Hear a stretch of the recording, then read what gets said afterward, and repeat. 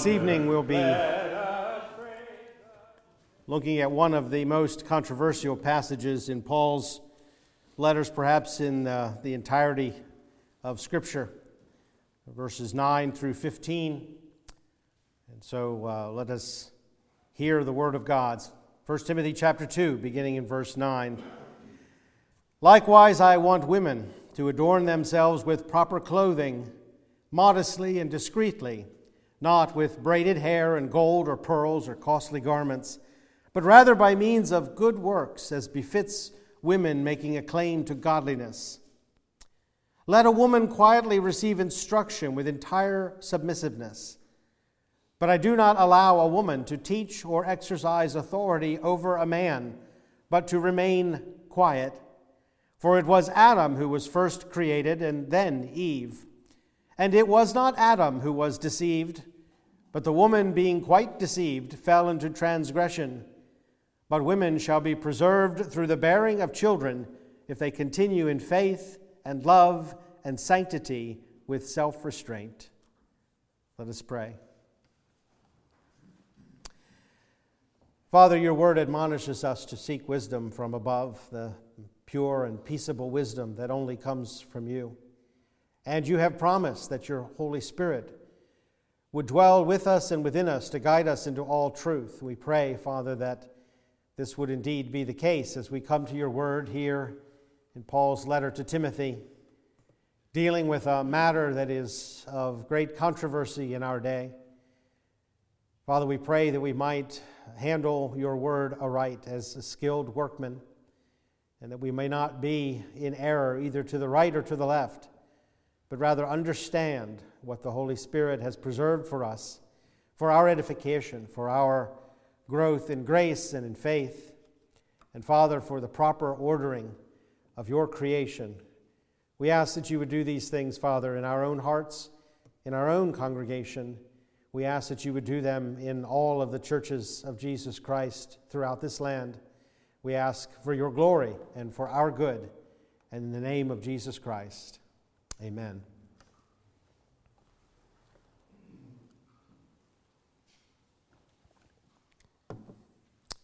I have shared this story many times. I'm sure I will share it many more times. Those of you who've heard it before, I say that so that you do not think I'm getting senile. But I remember it. You know how when you do get older, you begin to doubt what you remember? Yes. Did that really happen? Because, from a distance, it grows even more ridiculous, and you think, maybe I dreamt it. But I'm quite confident that I was traveling and listening to the radio, and I was listening to a very famous preacher, university president, author, someone incredibly popular, especially at this time, which was in the 1980s. I believe he is still living. But if I named his name, I think most of you would recognize some of his books and some of his teaching. And he was always considered to be Orthodox, although definitely Arminian. But he was teaching or preaching on 1 Timothy chapter 2. He came to this passage and he read this passage and then made the comment to the congregation that if they thought he was going to touch this with a 10-foot pole, they had another thought coming. And the radio broadcast, of course, you could hear all of the laughter coming from the congregation. And then he proceeded to move on to chapter 3, verse 1. I was just aghast. I was like gobsmacked. I could not believe that he did that. But like I said, with distance, you think, did I really remember that correctly? And, I can't go back because back then they didn't have MPEG and streaming and all of that, so I don't even know if it was recorded and to try to find it. But it was one of those things that, as I've read Scripture over time, and this passage, and 1 Corinthians chapter 11, and the passages that deal with the relationship of men and women in the church, that always comes back to my mind. And, think I'm going to teach this or touch this with a 10-foot pole, you have another thought coming. And I understand the fear and trembling with which any pastor would pick up this passage and try to exposit it and try to teach it, because there's a a danger on both sides. In almost any congregation, whatever interpretation you put on this will either label you as outdated, as ancient and conservative, or as too progressive and liberal. You know, it's like Scylla and Charybdis. You got the twirling water on one side, and you have the reefs on the other. And so I can understand why a man would want to kind of just avoid this and move on to a much more amenable passage about elders and deacons. Okay, they ought to be good guys, you know, nice people. Of course, then you start getting into the word deaconess, but we're not going to get there yet. In fact, we might have another 2 sessions before we have to get there. I don't pretend to be able to interpret this passage in a manner that will be definitive, that will end all controversy that has surrounded this passage for the past at least 50 years. But in light of the not touching it with a 10-foot pole, I'm going to attempt something a little different, Lord willing. I'm going to actually give 2 sermons to it. Okay, I don't know whether those 2 sermons will amount to a 10-foot pole, but we're going to give it a try. But why is there a controversy about this passage? It seems rather straightforward. Paul simply directing how he desires things to be at the church of Ephesus. Well, the reason it is a controversy is that in our day, any intimation that a woman is inferior to a man is offensive, as it should be. But it is assumed by modern readers, even evangelicals, that is exactly what Paul is saying here, that a woman is inferior to a man. And so I think the first question that we need to ask ourselves is that in fact what Paul is saying? Is he basing his instructions to Timothy on the characteristics of the male versus the female? Is he basing it on a superiority and inferiority paradigm? Or is there perhaps a better explanation even in the text? The history of commentary on this passage shows how cultural norms have not been avoided in the preaching and teaching of this passage. Chrysostom, the name that he was given, which means golden tongue, because of his eloquent preaching. He lived in the 4th century, and he said that the female sex is naturally somewhat talkative. For this reason, he restrains them on all sides. And so Paul is certainly referring to the fact that women talk too much. What do you think of that? That's I'm sure, what the Holy Spirit was leading Paul to think about, is women. Well, if they talk so much, why not let them talk in the church? I think what's underlying this, of course, if we read into what Chrysostom is saying, is that not only are women talkative, but what they have to say isn't worth hearing. And so therefore, Paul restrains them. He uses that word. Calvin, about whom we've talked about in Sunday school the past couple of weeks, in the 16th century, he shows also his cultural bent. And he says that the government of women, meaning government by women, has always been regarded by all wise persons as a monstrous thing. Well, I'm sure many regarded the government by a woman in 2016 as a monstrous thing, but I'm not sure it was because she was a woman.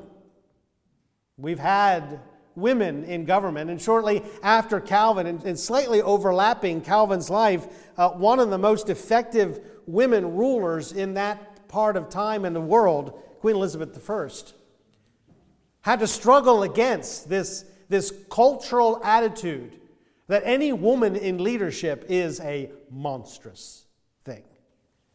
Patrick Fairbairn in the 19th century, he says, and I think he gets a little closer to the truth, but he shows once again his culture. He says, when woman attempts the authority over a man, when she attempts this, she goes out of her proper place and ventures upon a line of things which is not compatible either with her natural constitution or with her distinctive vocation. Chrysostom gets a 0. Calvin gets a 0. Fairbairn gets a 50. He got it half right. But he couldn't help talking about the woman's natural constitution. You see, we can't help avoiding the prejudice that men have had throughout the ages concerning the natural constitution of the woman. But Paul doesn't mention that at all. He doesn't say a thing about the woman's natural constitution or her bent to being talkative, or that it would be a monstrous thing because she's a woman that she should exercise authority over a man. But that doesn't mean that it would not be a monstrous thing. But if it is monstrous, it is for other reasons. Patrick Fairbairn does mention her distinctive vocation.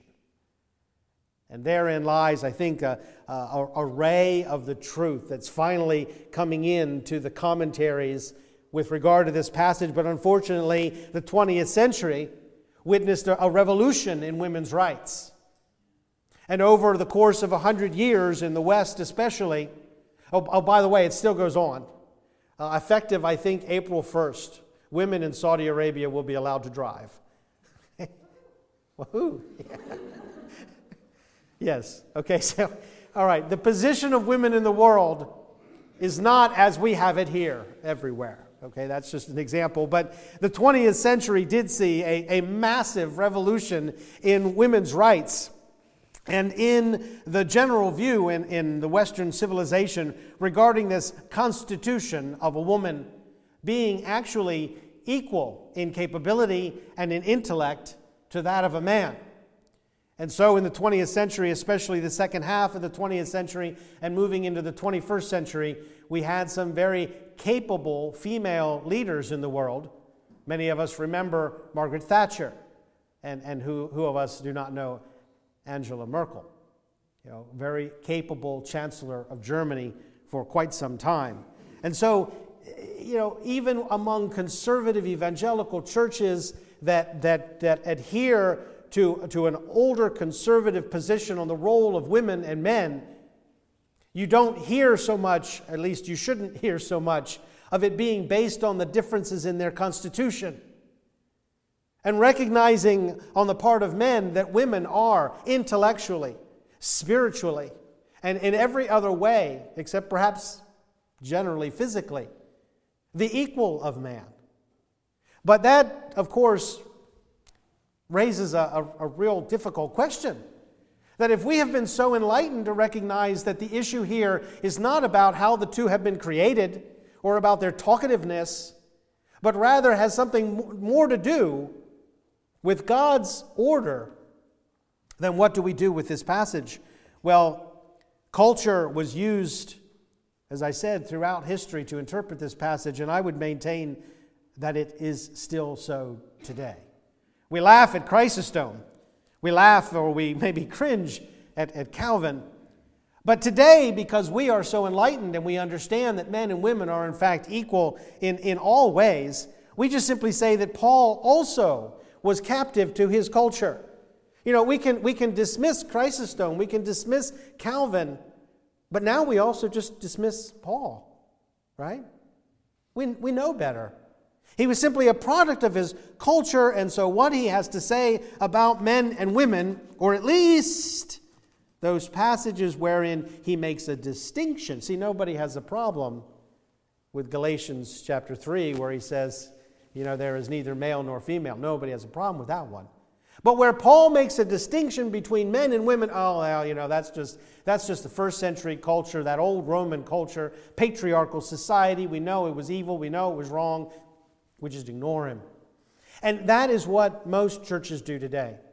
And in fact, in most evangelical commentaries today, you will find and you will watch the closest thing to a dance in writing that a conservative theologian can do to get around this passage without offending any women who might be reading. Modern interpretation of this passage runs the gamut. There's one husband and wife scholarly team who put together a hundreds of pages research to prove that Paul was directing this strictly to the church at Ephesus, because in Ephesus the goddess Artemis, we even read in the book of Acts where those who were raising up a stink because of Paul and his preaching, they were shouting out, "Great is Artemis of the Ephesians."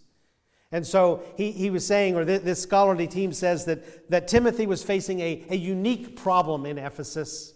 And because of the cult of Artemis, women in Ephesus were just a little bit more pushy than they were elsewhere. And therefore, this instruction needed to be given, but it doesn't apply anymore because we're not dealing with the cult of Artemis anymore. Now, of course, they completely ignore the parallel passage in Corinthians where Artemis was not the patron goddess. That doesn't make sense. Matron goddess, I guess would be better. Patron goddess. They don't deal with that at all. So what they do is that, they say, okay, it's not only cultural, it is local. And so we can safely dismiss what Paul is having to say here because it only had to do with the Ephesians. Now, funny, Paul never mentions Artemis in his letter to Timothy. This is entirely conjecture. Others will say, you know what?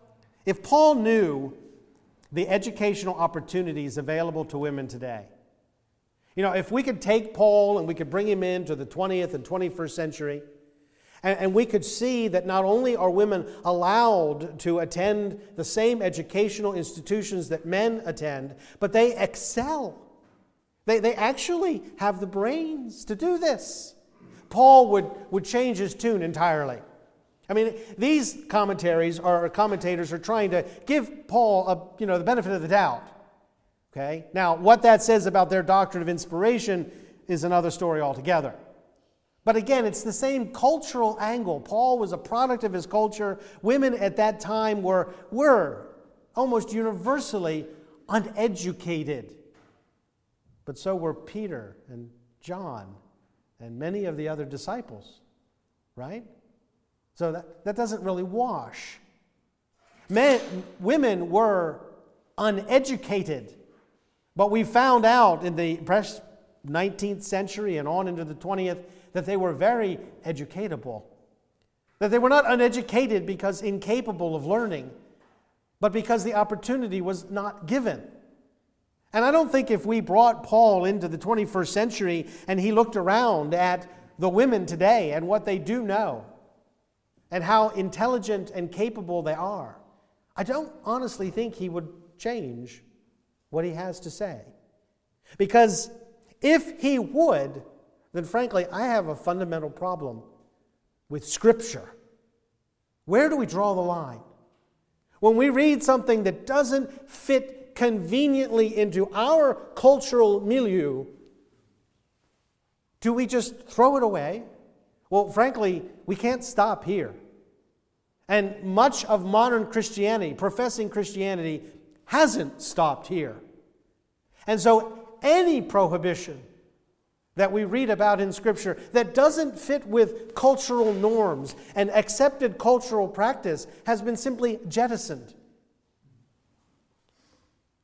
Others say, well, Paul was just a chauvinist, like all the men of his days. But, they go further. And Paul is frequently called a misogynist, meaning he hated women. Okay?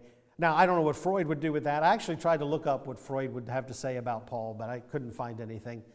But I'm sure Freud would have something to say about Paul's mother and all of that. But Freud would say, as many do say, that Paul just hated women and wanted to keep them down. Well, can we take a look tonight? And honestly, tonight we're really not going to arrive at what this passage means, but hopefully put to bed what this passage does not mean. So take a look at Paul's view of women as we read it in his own writings. First of all, I've already alluded to the passage in Galatians chapter 3, verse 28. Paul recognized no superiority or inferiority between male and female. He says in Galatians chapter 3, there is neither Jew nor Greek, neither slave nor free, neither male nor female, for you are all one in Christ Jesus. Now, modern readers fail to recognize that these three couplets that he brings forth in Galatians chapter 3 were each revolutionary in his day. They would have been astounding to the first hearers. Not each as astounding to all, but can you imagine for a moment the Jew hearing the Saul of Tarsus, the man who was trained at the feet of Gamaliel, saying, "There is neither Jew nor Greek"? Can you imagine for a moment the Roman, who would pay a year's wages or more in order to purchase his citizenship and be a free man, to hear this Jewish apostle, this preacher of strange doctrines, say there is neither slave nor free? And can you imagine the men, whether Jew or Greek or Roman, when he says to them, there is neither male nor female? Now, we look at that last couplet. That's the only one that really pertains to us. But I think we need to realize that they all come as a set, not just one. What we're reading here is that the advent of Jesus Christ, his life, his death, his burial, his resurrection, has completely removed all cultural, social, and sexual boundaries that we have set up. There is no distinction now between a Jew and a Greek. There is no preference in God's eyes between a free Roman and a slave. And there is no superiority or inferiority in the eyes of God between a man or a woman. This was progressive. This was radical. Heads would have been shaking, tongues wagging.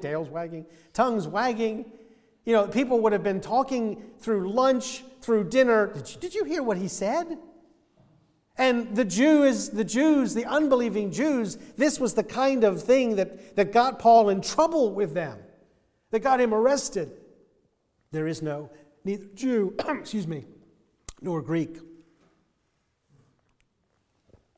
So first of all, I think we can put to rest the idea that Paul was a man of his culture, because this statement alone transcended his culture in a very powerful way. Someone prayed this evening that we might speak truth to power. That's exactly what Paul was doing. And I'm sure he suffered a great deal from many sides because of the radicalness of what he had to say. Second, have you ever noticed that women formed an integral part of Paul's ministry? And a part that was not just coordinating and supplying the potluck dinner. Okay? When you read the lists of greetings, it is quite amazing if you just stop, because there's no doctrine in there, and so it's easy, for example, Romans 16, just simply, I'm finished, and not really read it with the same intent that you might read Romans 9. But in Romans 15, he mentions Phoebe, who was a deaconess at Cenchrea. Romans 16, verses 1 and 2. He speaks of her as being a leader in the church of that city, of that region. Later on, he mentions Tryphena and Tryphosa, probably sisters. He refers to them as workers in the Lord. We're all familiar with the married couple, Prisca and Aquila. And I really didn't check this, but I am pretty sure that in every mention of this couple, she is mentioned first. And she is honored by Paul, along with her husband, as being a fellow worker in the Lord. In Philippians, we have that humorous passage where Paul exhorts the elders, the deacons of Philippi to tell Euodia and Syntyche to get along, to stop squabbling. But he has much to say about them. Despite their squabble, these two women had shared Paul's, quote, struggle in the gospel and were Paul's fellow workers. Another thing that Paul writes denigrates the women of the churches in which he ministered. They are given an equal footing. They are often referred to in the same terms, in the same passages as men, like Clement. In fact, Clement is joined in with Phoebe as fellow workers. So I think the third issue, as we will see, Lord willing, next week, Paul's view of the role of women in the church is far more nuanced than either conservatism or liberalism has given to us. You know, we want it to be cut and dry. We want it to be very simple. Paul, just tell us what to do. And oftentimes we forget what Peter, of course, had to say about Paul's writings. You know, there are in them some things hard to understand. There's a passage in our passage tonight, women shall be preserved through the bearing of children. What on earth does that mean? As of tonight, I don't know. But I'm in good company. About 2,000 years worth of good company. But you read this, and it's a prohibition, and it's very forceful, and it doesn't seem to leave any wiggle room. I would not have a woman teach or exercise authority over a man, but to remain quiet. That sounds pretty cut and dried. Okay, women, quiet. But then in 1 Corinthians 11, you read about women prophesying and praying. That if they do so with their head uncovered, it is actually a shame, but there is no prohibition of them doing so. You read about women who are prophetesses. And you read about women who Paul praises for their struggle with him in the gospel. And you realize the answer's not as easy as we'd like it to be. And like most things dealing in a fallen world, as people who have been born again, who have been indwelt by the Holy Spirit, who have been given God's holy word as a lamp unto our path, a light unto our feet, we have to study. And we have to compare Scripture with Scripture to try to understand the foundation and the basis for what Paul is telling us, so that we might move forward with confidence that we're not relying on culture, but rather Scripture for what we do and what we determine is right. But also an openness, recognizing that we're dealing with an eternal word that has come into a temporal situation that is always changing. We look back on cultures of the past, or even cultures like, for example, Saudi Arabia, with disdain. Because in our particular cultural heritage, we have been trained to think that all progress is good. And so therefore, if something has changed culturally, it is good. And we must make Scripture fit to that cultural change. But not all cultural change is good. And the history of mankind, I think, has shown irrefutably that the majority of cultural change has been negative.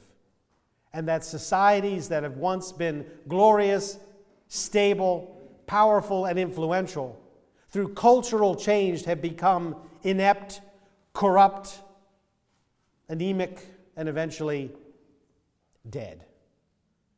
We can see this in Europe today. We can see this developing in the United States today. Change in culture should not be embraced as if it is a good thing in and of itself. It must be critically analyzed by the Word of God, the Word that never changes. Thy word, O Lord, is forever settled in the heavens. And so therefore, if it is written, then it automatically transcends culture, though we are still left with the difficult proposition of applying it to our culture. And see, this is the place. I mean, we're not liberals. We don't simply throw the Scriptures out because they don't fit our culture. But we're conservatives, which means we take something from the Scriptures and we either try to hammer it like a square peg in a round hole into our culture, or we try to create a culture from the past that everything fits better in. We just need to bring that culture back and everything will run smoothly. But we believe in providence, don't we? Which means that we have been raised up for just such a time as this. None of us have been raised up, none of us have been born to live and to minister in a manner that was acceptable in the 17th or the 16th or the 4th century, but rather in the 20th and the 21st. And if God grants grace to some of us, the 22nd. This is our time, which means timeless truth needs to be brought into temporal application. And that is the duty of every generation of the church. And that is the challenge. Not to live in the past or to throw the past away, but rather to understand that God's word is, in fact, God-breathed and is profitable for instruction, as Paul tells Timothy, not just in Timothy's day, but in ours as well. And so I think it is very important that we realize that when Paul speaks of the relationship of men and women, as also Jesus spoke of the relationship between men and women, each of them had a common foundation, and it was not culture, it was creation. There are 3 seminal passages: Matthew 19, 1 Corinthians 11, and this one here in 1 Timothy chapter 2. There are many passages in Scripture that deal, of course, with men and women and the relationship in the home and in the church, but these 3 are passages that show us the interpretive paradigm that God intends for us to use. Matthew chapter 19 is the passage where Jesus talks concerning divorce. He's challenged by the Sadducees with regard to a woman who was successively married to 7 brothers. And in the resurrection, whose wife will she be? Talking about divorce and the giving of divorce, Jesus does not talk about their culture and how things work in their culture. He says that he who created them from the beginning made them male and female. He says Moses permitted divorce because of the hardness of your hearts. In other words, God, through Moses, granted an accommodation because of their culture. They were sinners, and they were entering into the marriages without any intention of honoring them.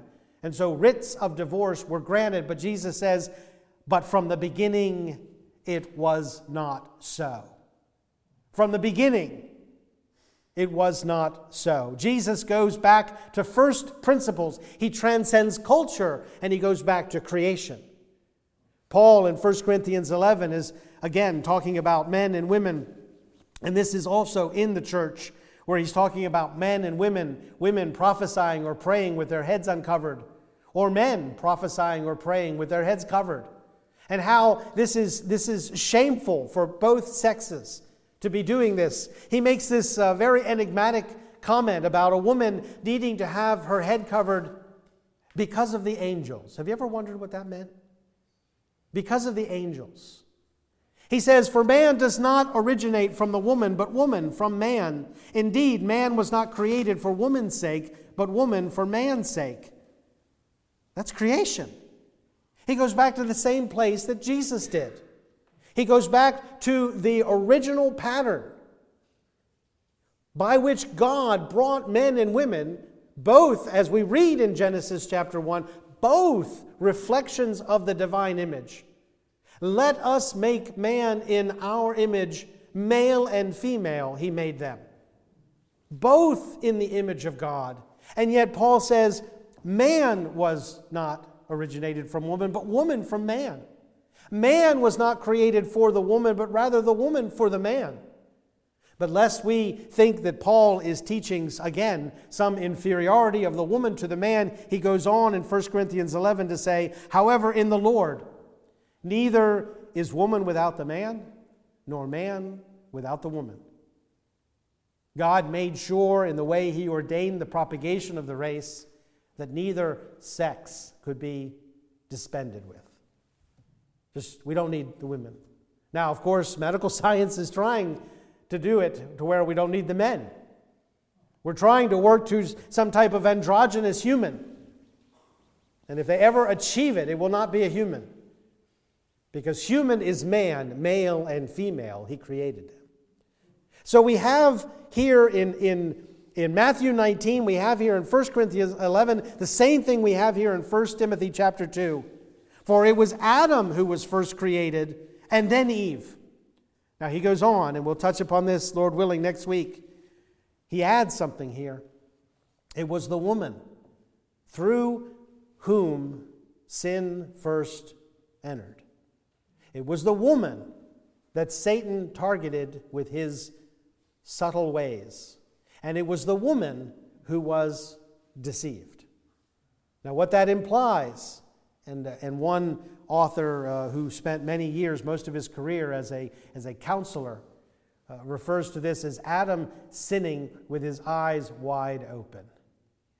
Whereas Eve didn't really know what she was doing. But Paul brings that into this equation, but we have to remember that he's doing the same thing that he does with the Corinthians and what Jesus does with the Pharisees in Matthew 19, and that is he's taking us back, he's taking us out of our culture, whatever culture that may be, and he's taking us back to the beginning. And he's saying, this is the way it was, and it is the way it is meant to be. What he is talking about here is not the superiority of a man over a woman in any respect, but rather the order in which God has created this world. Now, if I were to speak differently, if I would call it today's world, if I would call it qi or feng shui, or maybe the Tao, or for your younger people, the Force. Okay. And I do have to remind all of you that started when I was a teenager. Okay? You know, if I were to use those phrases, and I talk about the balance of the qi, I know it sounds silly, but people would just eat it up. I mean, I'd be famous because it is so popular right now to talk about a disturbance in the Force. That's what I'll say. When a woman exercises authority over a man, there is a disturbance in the Force.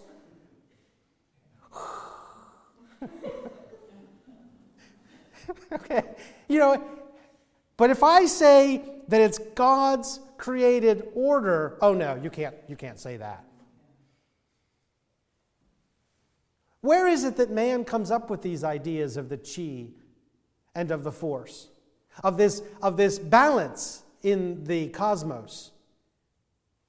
It comes from our residual understanding that that's how God created the universe. He created it with a balance, with an order that reflects, as Paul teaches us in 1 Corinthians 11, it reflects the balance and the order in the triune Godhead. And we see in that chapter the answer to this whole debate. And that is where Jesus, who is equal with God, is subordinate to the Father as the Son. There it is, right there. You have what is called ontological equality, meaning as to their being, there is absolutely no distinction in honor and dignity between the Son and the Father and in the Holy Spirit. But in their economic hierarchy, the Son submits to the Father and does His will. And the Spirit proceeds from the Father through the Son to do His will. So there's no difference in the nature of a man and a woman. But there is a created order. There is a harmony that God intends to be reflective of the new heaven and the new earth. And so when Paul says something about the role of a woman in the church, he is not denigrating her character. He is not recoiling at her talkativeness. He's not worried about what she'll say. He's not acknowledging the cultural reality of his day that women were uneducated, but rather he's acknowledging that God created things that are equal to be in subordination according to His order, which has responsibilities for both parties, which we read in Ephesians 5.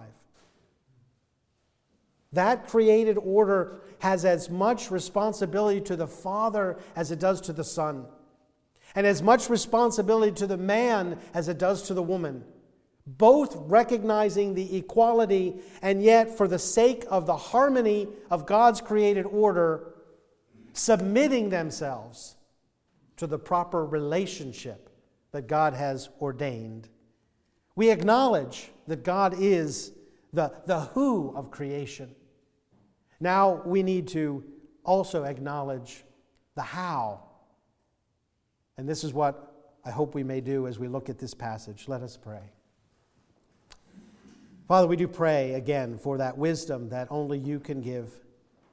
We see out in the world that there is a vestige of understanding that you are and that you did create an orderly universe, but there is such vast ignorance as to what that order entails. We pray, Father, that you might give us the ability to speak to this and to do as Jesus did, as Paul did, to go back to first principles, to recognize that you created the universe, you created the world, you created man, male and female, to reflect the order and the harmony of the Godhead. And as those who have been redeemed through the blood of Jesus Christ and are being renewed into the image of Jesus Christ, we ask that we might truly reflect that harmony and that order. We ask in Jesus' name. Amen. Please stand for the benediction this evening from Hebrews chapter 13. Now the God of peace, who brought up from the dead the great shepherd of the sheep, through the blood of the eternal covenant, even Jesus our Lord, equip you in every good thing to do his will, working in us that which is pleasing in his sight, through Jesus Christ, to whom be the glory forever and ever. Amen.